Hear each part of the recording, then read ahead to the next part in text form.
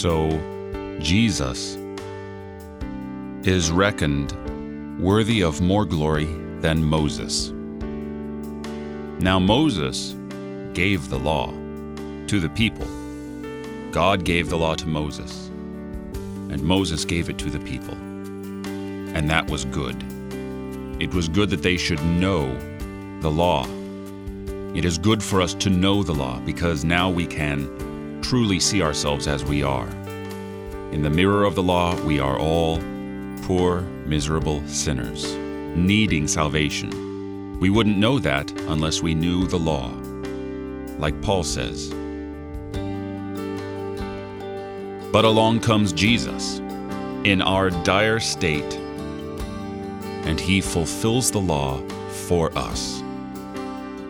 He takes on our mantle and becomes a substitute for you, for Moses, for anyone who is born under the law. And he offers sweet salvation and excellent forgiveness for any transgression.